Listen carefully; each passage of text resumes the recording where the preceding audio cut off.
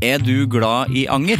Gjennom Acast sitt supportersystem kan du vise din støtte til meg. Det selvfølgelig helt opp til deg hvor mye du ønsker å bidra med. Klikk på lenken I podcastbeskrivelsen for å støtte podcasten.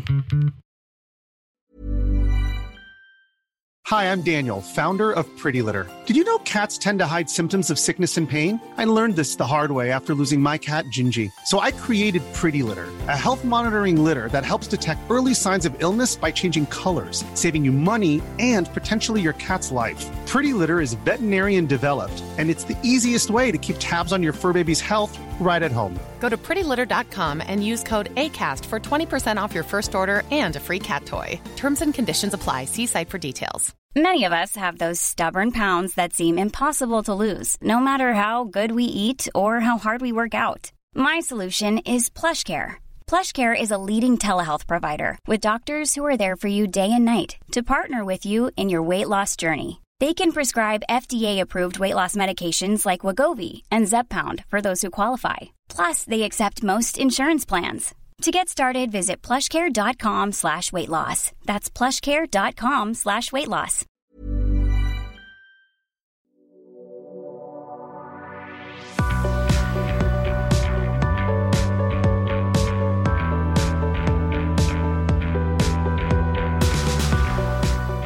Jeg spiller inn her I Trøndelag, og har da vært hjemme I begravelse til min kjære farfar. Begravelse var jo hva det man bestandig ser I begravelse, du ser at den fin, og det jo noe fint med det. Det noe fint å samles, vi som igjen, og det var fint å høre, altså tanta mi sa utrolig mye fine ord, og fortalte historier jeg ikke hadde hørt før, så det jo fint, men det jo, og jeg glad for at jeg for hjem, for det har for min del vært mye tanker, skal jeg færre I det hele tatt, fordi jeg vil jo ikke reise når det sånn, når verden som den nå, men jeg anså det som nødvendig. Testet meg, ingen covid, klemme ikke, så oppfører meg som normalt, liksom.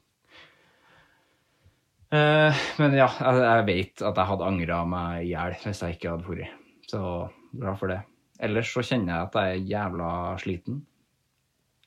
Trøtt og klar, gjør for mye ting, har liksom lyst til å slappe av, men gjør jo ikke det, det jo faen meg samme regler om igjen, det peiser på, helt til man bare sånn, ja faen, det var ikke mer igjen, nei, nå har jeg ikke noe mer, det var den energien der, og bare det, ja, men jeg håper etter jeg har spilt inn her, gjort unna det, og kan slappe av litt. For det må du som hører på, faen, hvis det for mye, slapp av. Det så viktig. Jeg kan si det gang på gang, og så får jeg det jo ikke til selv. Men jeg vil prøve, jeg skal få det til, for det må jeg. Sivert Mo heter jeg, velkommen til Anger.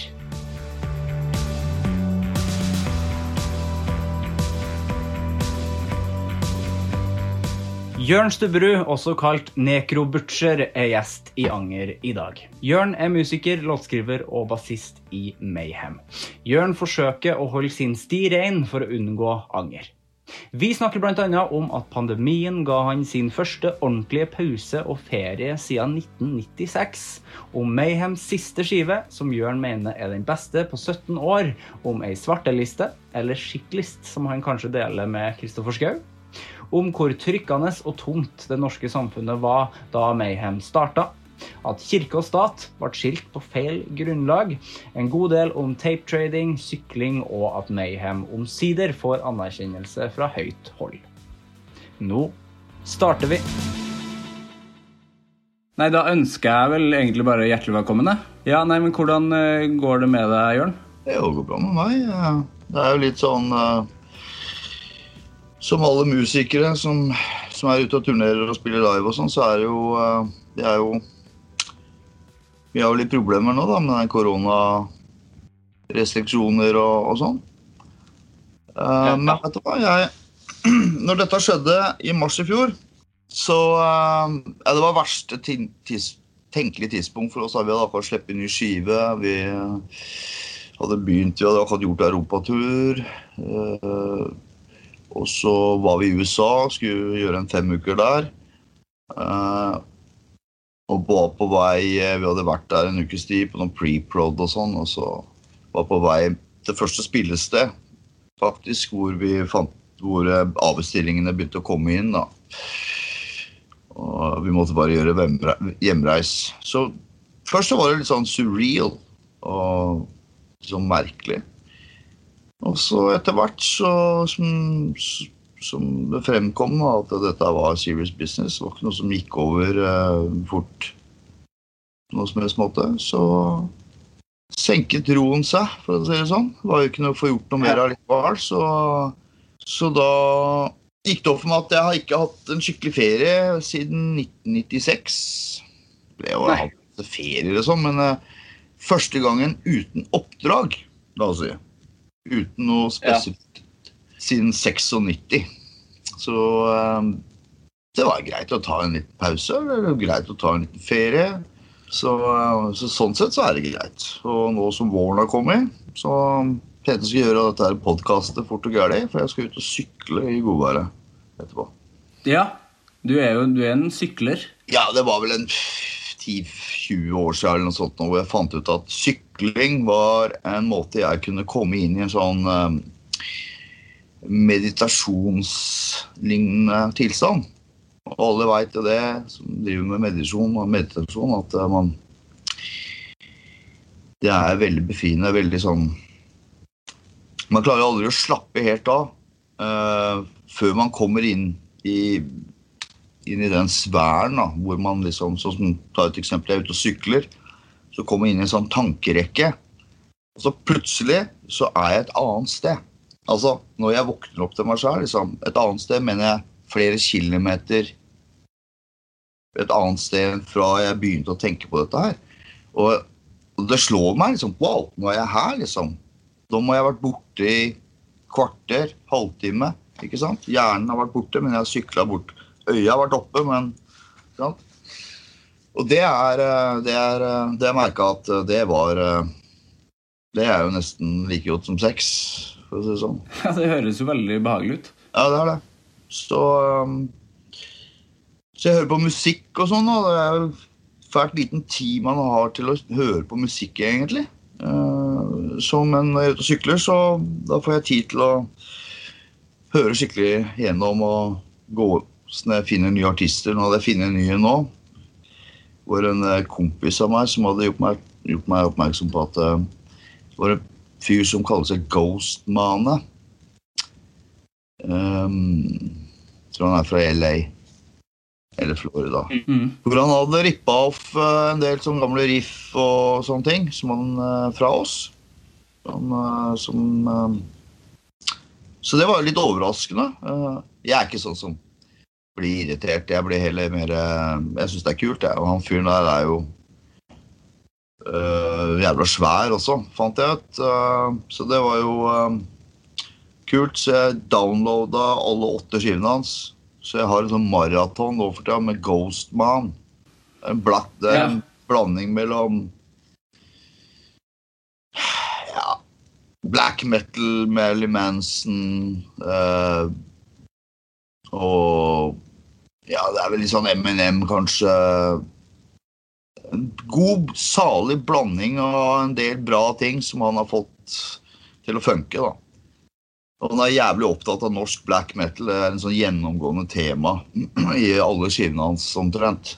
Hvor han snakker om dette her og sampler oss og sånt. Ja, men du blir ikke irritert av det? At han ripper eller sampler? Nei, det gjør jeg ikke. Jeg tar det som en tribute. Klart hvis det noe annet med plagiat, det jo noe annet. Og hvis for eksempel folk prøver å registrere andre sine sanger som sine og sånn, det klart, da blir man irritert. Men dette her mer gjort som en sånn slags nesten som en tribute. Ja, vi jo fans selv, sant? Sånn at vi rippa jo off våre helter når vi startet, ikke sant? Kanskje bevisst og underbevisst. Det sånn det er. Alle musikere inspirert av noen andre. Noen musikere inspirert av andre ting. Det trenger ikke være musikk. Men de fleste som driver musikk inspirert av å ha med seg en bag, selv om de kanskje til og med ikke vet det selv, at de farget da, av noe de har hørt før. Det bare cool, ja. Jeg har hørt, i siste så har jeg hørt veldig mye på den siste skiva deres, den Demon-skiva, og synes den helt fantastisk. Jeg mener nesten at jeg vil si at det favorittskiva min av dere. Jeg veldig glad i den. Ja, takk skal du. Jeg det selv.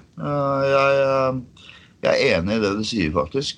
Men jeg vil ikke si det på den måten da. Jeg vil heller si det at dette nok den beste skiva vi har gjort siden 2004 kanskje. Så det det beste vi har gjort på 17 år. Ja, nei, det ble jævlig bra. Rett og slett. Veldig stolt av den, og det var kult og bra ut å begynne å promotere dette her. Så det var synd at koronasituasjonen dukket opp, men jeg tenker det at så lenge det bare på hold, og så lenge det tas opp igjen, så lenge det ikke avlyst for godt, liksom, så det egentlig greit nok. Jeg tar en liten ferie nå, så nå ser det ut som den sommeren her også blir fri da. Mer eller mindre. Selv om jeg har en her med festivaler, men vi får se. Jeg tror ikke det kommer til å bli. Ja. Men jeg har jo tro på at det skal skje i 2022 da. Ja. Har dere begynt å planlegge for 2022? Ja, selvfølgelig. Når det gjelder sånn musikkgreier, vet du, så må det jo være halvt år ut før. Sånn det bare med logistisk. Når det så mye. Som må ordnes før sånne ting skjer. Så vi først så utsatte vi det et halvt år, og så det gikk, og så utsatte vi det en gang til. Og nå tror jeg det tredje gangen vi pusher back de originale planene vi hadde i Europa. Så nå jeg ikke helt... Ja, nå det noen gigs... Den norske delen satt opp i november-desember. Så da får vi se da, om det skjer. Eller så det vel tilbake til USA og prøve igjen der i februar neste år, tenker jeg. Ja. Jeg tror det var det jeg leste fra managementet, at det var det de tok sikte på da. Men hvordan det med låtskriving nå? Altså, bruker du tid på det nå, eller det pause fra det også? Nå det sånn at med musikere så det aldri pause opp i huet. Det liksom sånn at plutselig så ramler det ned en sang. Du vet aldri når det skjer. Eller en sang, eller en låt, eller et riff, eller et eller annet som bare kommer i huet. Så man aldri helt fri fra det. Så, men hvis du spør meg om jeg sitter hjemme og skriver låter nå på grunn av at det liksom pause, så jeg svarer nei. Jeg sånn type som lar ting komme til meg, i stedet for å leite etter det. Det min erfaring på at det sånn det funker best for meg. Men jeg driver med andre ting. Jeg driver og øver på ting som jeg ikke... Det et sånn hemmelig prosjekt jeg holder på med faktisk, som jeg ikke kan si noe om akkurat nå. Jeg var på øving i går med det prosjektet. Så midt oppi det koronagreiene, så nå som vi plutselig fikk litt tid, ok, da dukket de der secondary tingene opp da, ikke sant? Puff. Og samtidig med at andre folk også fikk tida til å gjøre det, så nå vi i gang med et nytt prosjekt. Vi vi ganske godt i gang faktisk. Så kult. Jeg liker å spille live og sånn, det kicket mitt. Jeg ikke så jævlig glad i å dra på lokal og sitte og gnukke på gamle låter, liksom. Sånn at... Ja, hva jeg skulle si om det. Nå datt jeg ut på den der, samme det.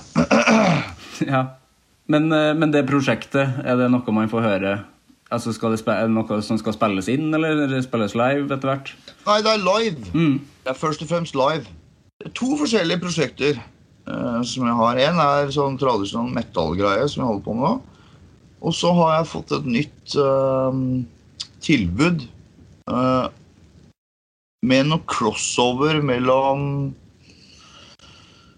hva skal jeg kalle det for noe?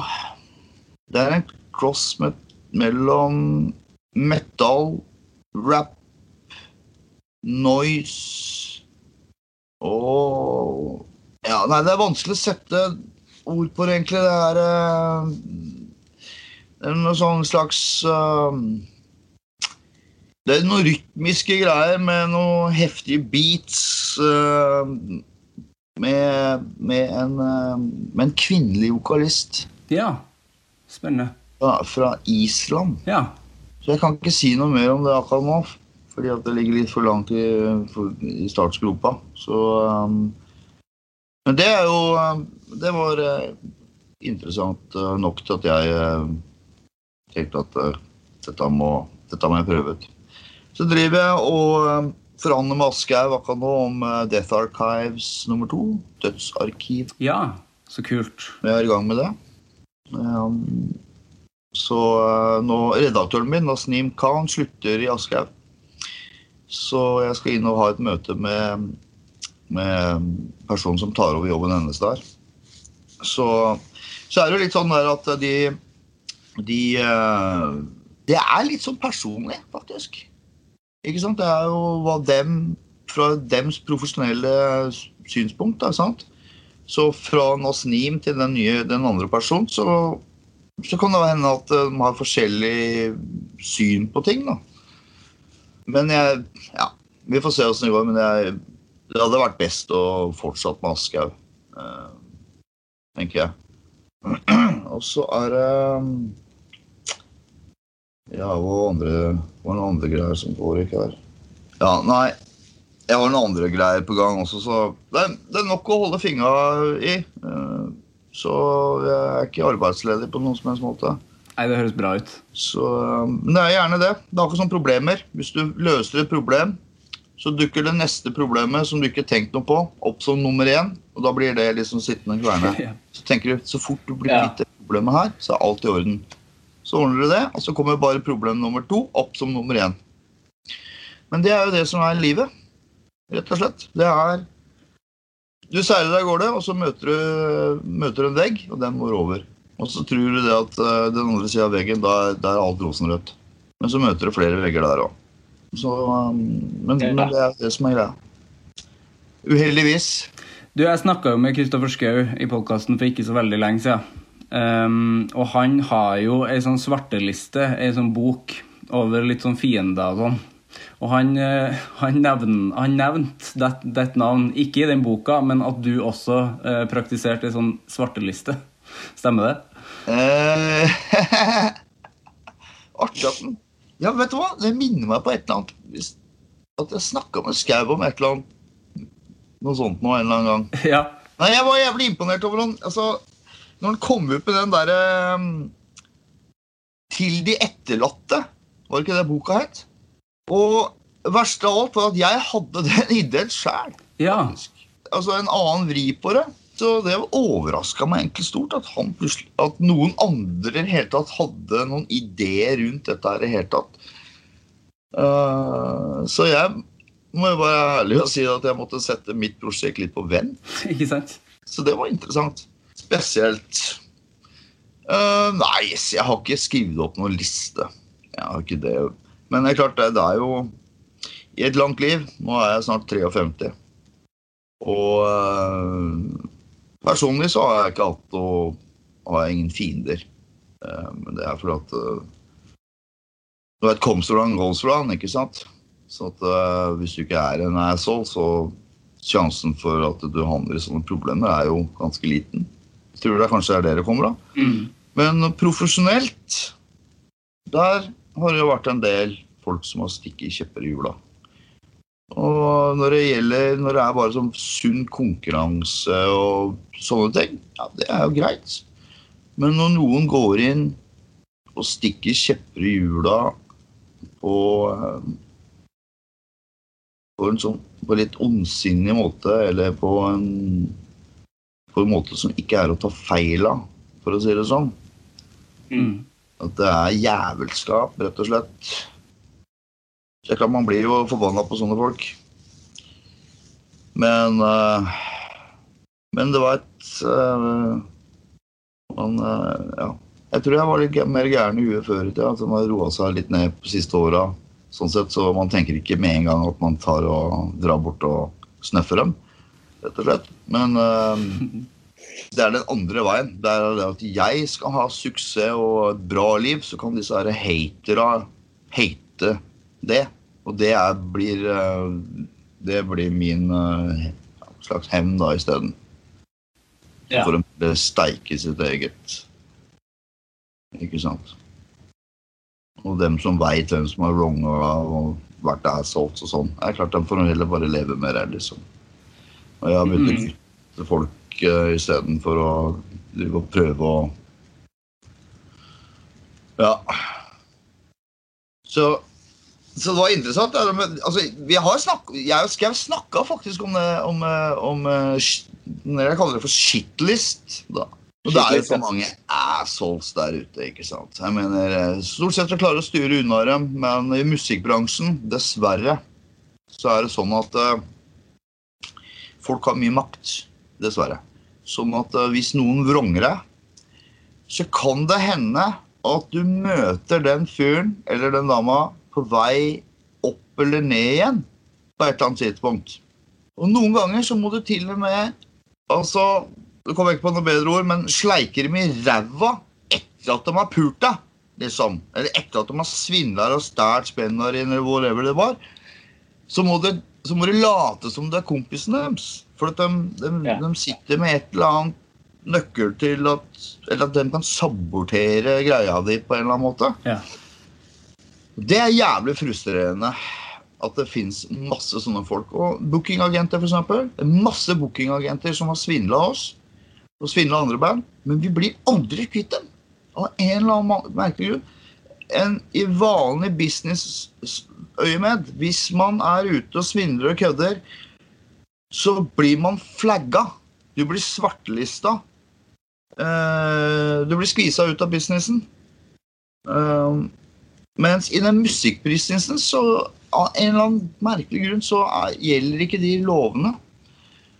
Så at disse folka som driver og holder på, de holder på. Du blir aldri kvitt dem. Og det som en sånn svart sky over huet hele tiden, liksom. Som forsurer hele karrieren, altså musikkarrieren da. Det gjerne sånn der. Så det elementer som ta et annet eksempel, for eksempel at vi tror jo at vi har blitt smarte med årene, i og med at vi har blitt lurt så jævlig mange ganger, ikke sant? Nå sender vi bare alle kontrakter rett til advokat med en gang. Nå tenker vi det, for jeg tenker at får jeg en kontrakt nå, så tenker jeg, ok, hvor prøver de å bøffe meg denne kontrakten her? Det utgangspunktet mitt. Så helt opp til nå, par-tre år siden, så ble vi faen meg svindlet igjen av en slikk sveitser, som jeg ikke skal nevne navn på akkurat nå. Men det liksom sånn når du tror at nei, det blir jo ikke svindlet nå tror jeg at nå det nok i orden liksom. Nå har vi kommet opp på det nivået at det lagt det bak oss liksom. Det for useriøst liksom. Men nei da! Fortsatt altså. Så holder de på. Ja. Og han på shitlista mi. Det første så hadde jeg bare lyst til å bare ringe til noen fans i Sveits og bare ber dem å komme og banke på døra hans og si hei, må en beskjed fra Jørn her. Men roet meg ned litt, så men det klart, han fyren der, han får jo seg en overraskelse når han tror han jævlig velkommen på backstagen vår neste gang vi ser han. Det han ikke. Så det gleder jeg meg til å telle den. Han tror han har kommet seg unna med dette her, for å si det sånn, men det har han ikke. Men det høres jo veldig frustrerende ut når det liksom går så mange år og man har kommet i flere sånne situasjoner og så tenker man, nei, men det her kan jo ikke skje igjen og så skjer det gang på gang. Og det derfor musikere gir seg også, ofte. For at de orker ikke mer. Ja. De gidder ikke. og holde på med alle disse useriøse bøffere som I bransjen. Og selvfølgelig, hvis noen kontakter deg og sier «jeg kan hjelpe deg», da jo alle flagga rett til topps, for at folk vil jo helt først hjelpe seg selv. Det derfor man henvender seg, ikke sant? Det ikke derfor at du skal hjelpe deg. Sant? Så det må man bare gå bort fra. Til alle de store, Stones, Beatles, Prince, alle disse folka, de måtte jo måtte anmelde managementet til politiet til slutt. Ja. Suer dem for milliarder. Prince måtte bytte navn, for at de eide navnet hans. Så det for alle, selv med de største, blir svindlet som faen. Så den siden av businessen ikke noe bra. Og det sliter ut masse folk, og selvfølgelig økonomisk, selvfølgelig. For at folk må jo ha, her I Norge, verdens dyreste land å bo I. Så det nødt til å ha stødig inntekt for å bare klare å betale, for ikke bli, ja. Sånn som jeg pleier å si, når jeg får brev av staten, så det sånn, betal nå, eller vi kommer og dreper deg. Sånn tenker jeg, men det andre folk kaller det for forskudd på skatt. Ja. Men noe jeg har skrevet ned, fordi at du og dere har tidligere uttalt om hvor trykkende og tamt det norske samfunnet var da dere startet opp. Det var en setning jeg beit meg merke I, altså for jeg kjenner meg igjen I det, bare da jeg jo født på 90-tallet, men altså bare sånn musikk og film og TV var liksom, ja, det var liksom så satt, altså bare NRK var så, det var liksom det man hadde, og I hvert fall dere, det var jo det som fantes. Altså har det endret seg? Ja, det har jo det. Norge var jo nesten sånn fundamentalistisk land, kristen fundamentalistisk land, som var sånn bakstrebersk, ikke sant? Selv om andre land åpnet opp og liksom sa for eksempel, la oss si ta en ting som splatterfilmer da. For folk som ikke vet hva det så det altså en slags horrorfilm, men de har lagt, da det ikke monstre I skyggen liksom, men du ser monstre og du ser dem heller går inn på detaljene, at du og det det som sjokkeren da. I stedet for det uhyggelige liksom, så ser du at du får det bare rett I trynet, kan du se. Og det jo det som og krydret med masse svart humor. Da har vi for eksempel folk som Peter Jackson, som ganske kjent blant annet Ringenes Herre og disse filmene her. De første filmene han lagde, det var svart humor. Og det var bannlyst I Norge. Og når vi så de filmene, vi tenkte, faen, hvorfor dette bannlyst? Dette jo bare humor. Til og med skuespillere, og det var tydelig at det var satt opp som en sånn humoristisk film. Det var flere, liksom Bad Taste, også disse her andre horrorfilmer som Evil Dead og sånn. Og vi så jo det veldig tidlig, og tenkte, faen, her det noe gærent. Hvorfor det sånn, liksom? Og så plutselig, på midten av 90-tallet, så var det akkurat som en sånn revolusjon, som liksom, nei, da skjønte samfunnet, nei, vent litt, dette jo bare svart humor. Sant? Og da plutselig kom det I DVD-hyllene, på utleiebutikkene og sånn. Men det bakstreversk, ikke sant? Det liksom sånn at jeg var her og så det I forhold til andre land og tenker, fy faen, hvorfor vi så bakstreberske her? Liksom. Så vi var en av de folka som satte fingeren på sånne ting som det der. Blant annet religion og sånn. Vi satte litt spørsmålstegn med det. Klart, så ser vi hva som har skjedd I samfunnet etterpå. Vi har jo til og med separert kirke og stat nå. Hvilket som det lå I kortet hele tiden, det ikke forenlig med vanlig demokratisk samfunn å ha en så stor aktør som lever I sånn bakstrebersk 1300-tallstenkning, ikke sant?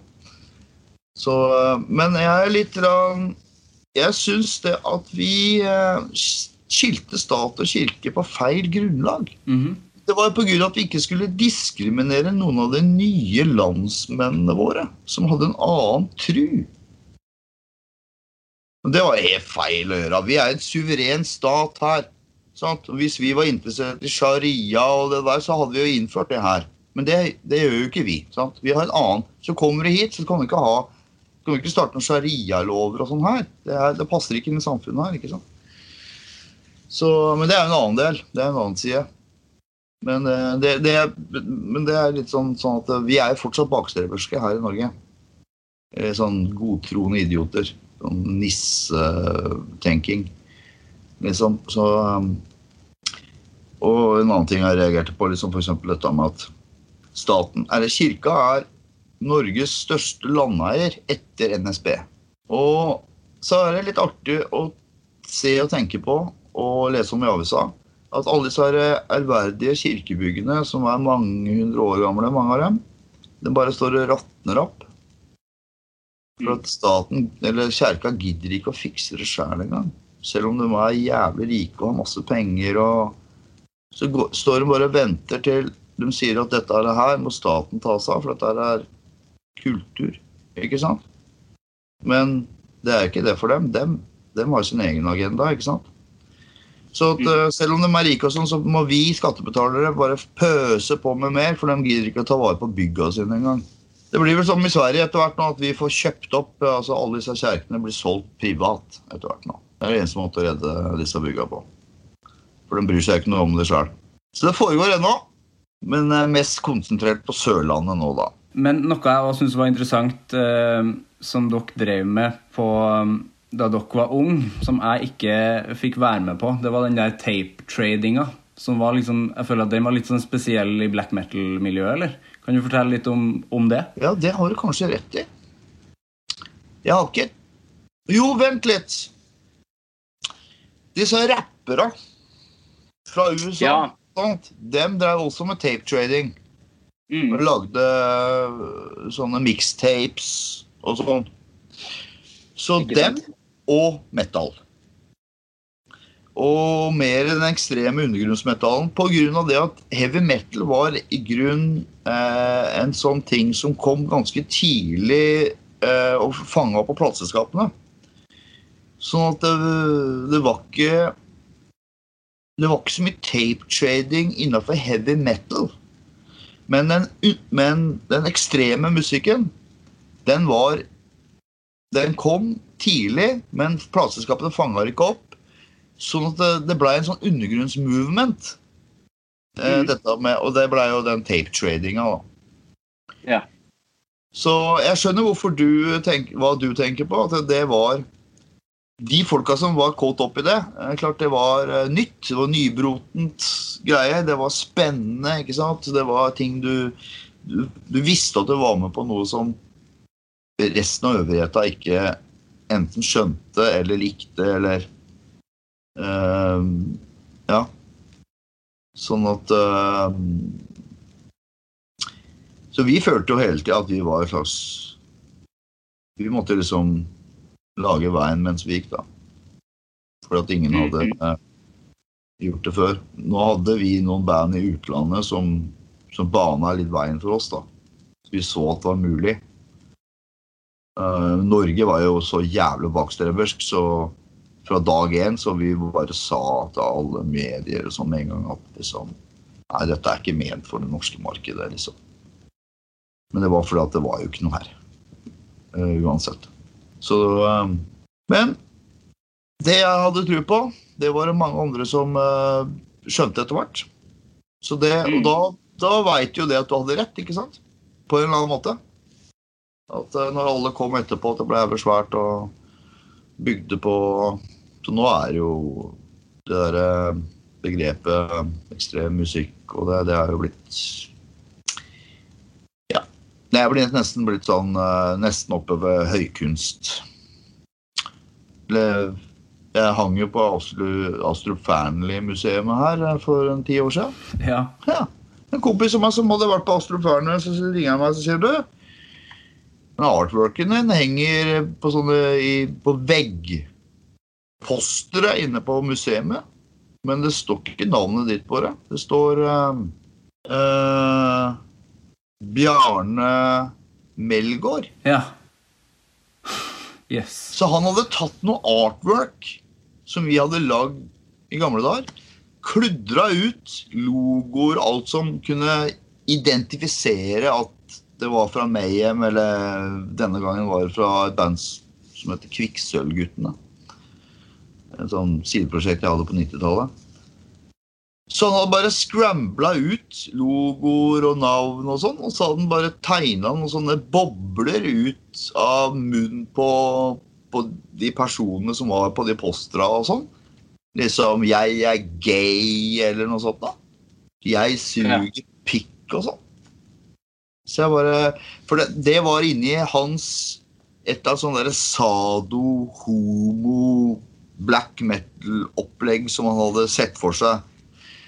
Så jeg dro inn der og kikket på det, og ganske riktig, man hadde bare blåst opp i sånn megastørrelser der. Men jeg har aldri tenkt på det, men det er vist ikke plagiat, det er en velkjent måte kunstnere jobber på, at de tar en eller annen kunst og lager det til sitt eget. Ja, og det er greit, liksom. Ja, det er vist det. Andy Warhol, for eksempel, var jo for eksempel en ekspert på det. Sant? Ja, sant. Så det er jo popkultur, ikke sant? Og holde på med dette helt siden mange 10 år. Så det er ikke noe overraskende, det er ikke noe nytt, liksom sånn. Men det er bare for å gi et eksempel på hvor bredt og hvor rart og alt som liksom, hvor svært hele det der black metal-greiene har blitt. Og liksom har touchet innenfor alle. Liksom, nå har vi liksom sånne nye superstjerner fra Los Angeles liksom, som selger som har millioner av hits liksom, som bare stjæler riff av oss liksom, og kjente kunstnere liksom, som blir inspirert av opplegget vårt, og forfattere, og ja, det er liksom det har vært artig å følge med på, og etter hvert så har jo liksom også myndighetene og forskjellige institusjoner fanget opp liksom spellemannspriser, museumere, nå siste Hall of Fame på Rockemuseet. Så nå er jo det virker som om at vi i hvert fall føler jeg i hvert fall nå at vi hva skal jeg si? Si det på en annen måte da. Når vi spiller rundt omkring nå, så dukker folk fra de forskjellige ambassadene opp. Det har jeg aldri sett før. Men hvis du hadde spilt fele og vært i bunad, da hadde du spilt på ambassaden. Ja, ikke sant. Det hadde vært utenkelig at de ikke dukket opp fra ambassaden. Men med oss så har de rett og slett ikke tørt. Og jeg kan skjønne det også. Det er en hot potato. Så det tok litt tid før de tørte å anerkjenne det. Så selv om det var noen spirer på de forskjellige utenriksstasjonene liksom, som var fans, og sånn, så var det liksom ikke helt opp til ambassadøren. Men nå er jo, så nå er vi liksom inne i den, kom inn i den da, level, eller hva som man kaller det, av aksept, kanskje. Ja, hvordan føles det? Altså, føler du deg mer akseptert? At black metal er mer akseptert? Å få en anerkjennelse for det man holder på med, det er jo alltid bra, uansett hva det er for noe. Så selvfølgelig, så det er jo litt sånn der, jeg ler jo litt av det, i og med at det tok dem 30 år, sant? Ja. Å finne ut dette her. Men det er som det er med alt mulig, vet du, alt som er nytt, og det er, ikke sant? Så det tar tid, vet du. Spesielt her oppe i Norge, så det tar litt ekstra tid her oppe, med alt. Ja. Men som det er noe trygt og godt med det også. Suverin, Severin, ikke sant? Og alt dette her. Det er spesielt folkeferd her oppe i Norge.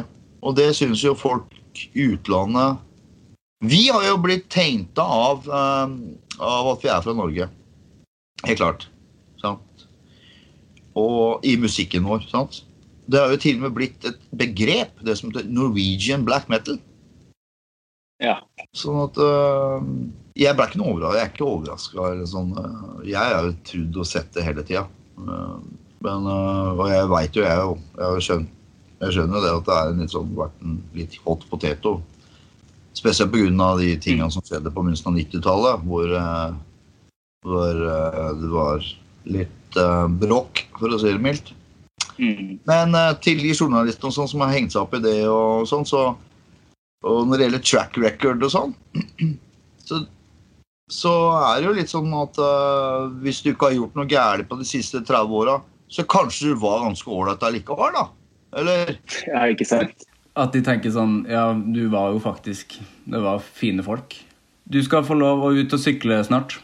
Ja, det skal jeg. Det godt at du minnet meg på det. Nå følte jeg at nå fikk jeg en god flow nå traff det meg riktig, skjønner du. Nå hadde jeg stått opp, nå hadde jeg fått I meg kaffen min, og alt dette her. Jeg fortsatt litt grumpy, men det var deilig, eller det passet bra I den flow, eller den type intervju-greie her nå. Så hadde du ringt en time før, så hadde det vært mye med grumpy. For jeg må alltid ringe, det sånn typisk meg. Jeg står opp om morgenen, skur på telefon. Eller morgen, når jeg våkner. Skur på telefon, og så det alltid et eller annet kødd. Og hvis jeg hiver meg på telefon da, og ringer ut og beffer og hyler og skriker, så må jeg ringe og be om unnskyldning etterpå. Ja. Dette ikke bare for vanlige folk I dag, ikke sant? Dette direktører og statsråder og, for jeg gir fullstendig faen, ikke sant? Men jeg klarer å moderere meg litt sånn, så nei, det men så fort så lenge jeg har fått I meg kaffen om morgenen, så hjelper det fort fælt, altså, da går han, da blir det til å snakke til, for å si det sånn. Men kan vi bare kjapt, hva forholdet ditt til anger? Det vel sånn at jeg gjør alt jeg kan for å slippe å komme I en situasjon hvor jeg angrer noe. Så det vel det at jeg buser ikke fram I 130 km I timen. Jeg nok blitt litt mer, og det for å beskytte seg selv, ikke sant, mot sånne ting som anger eller at man blir såret eller skuffet eller sånne ting som det. Så jeg vil heller si det at det nok sikkert det at det har gjort en effort for å holde sin sti ren, for å si det sånn. Og det har vært viktig for meg hele tiden, hele livet, og derfor kan jeg si I dag at jeg har ingen fiender. Jeg har aldri bøffet noen. Jeg har aldri behandlet noen. Dette høres nesten sånn kristent ut, men jeg har aldri behandlet noen på en måte som jeg ikke hadde blitt akseptert å bli behandlet selv. Nei. Så jeg har en helt clean conscience overfor andre mennesker. Og det har vært jævlig viktig for meg. Så derfor så tenker jeg når du spør meg om anger, nei, nettopp derfor, det en av de tingene jeg ikke har da. Det høres jo fantastisk ut, synes jeg. Ja, men takk skal du ha. Det måtte bare bli sånn det ble. Så. Men det mitt forhold til angst da. Det var kjempefint. Jeg gleder meg til alle mulige sideprosjekt og ny bok når det kommer. Og så var det ordentlig trivelig å prate med deg, Jørn. Takk for det. Like måte.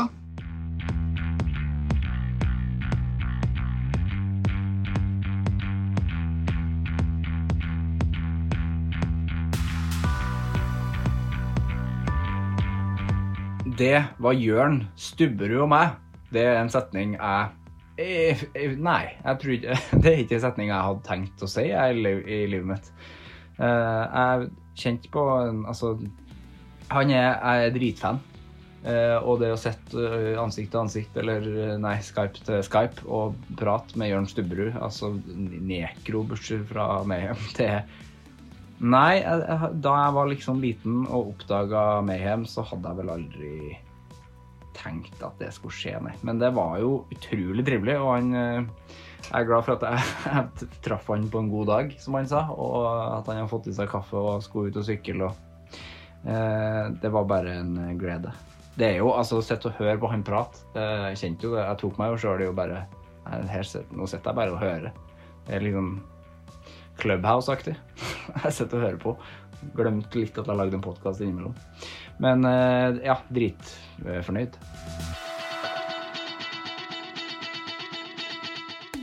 Vi høres.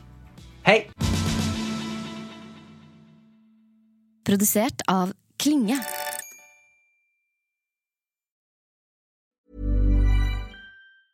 Hey, it's Danny Pellegrino from Everything Iconic.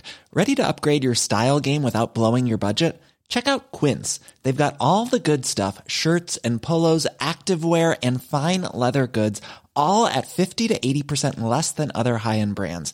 And the best part? They're all about safe, ethical, and responsible manufacturing. Get that luxury vibe without the luxury price tag. Hit up quince.com/upgrade for free shipping and 365-day returns on your next order. That's quince.com/upgrade.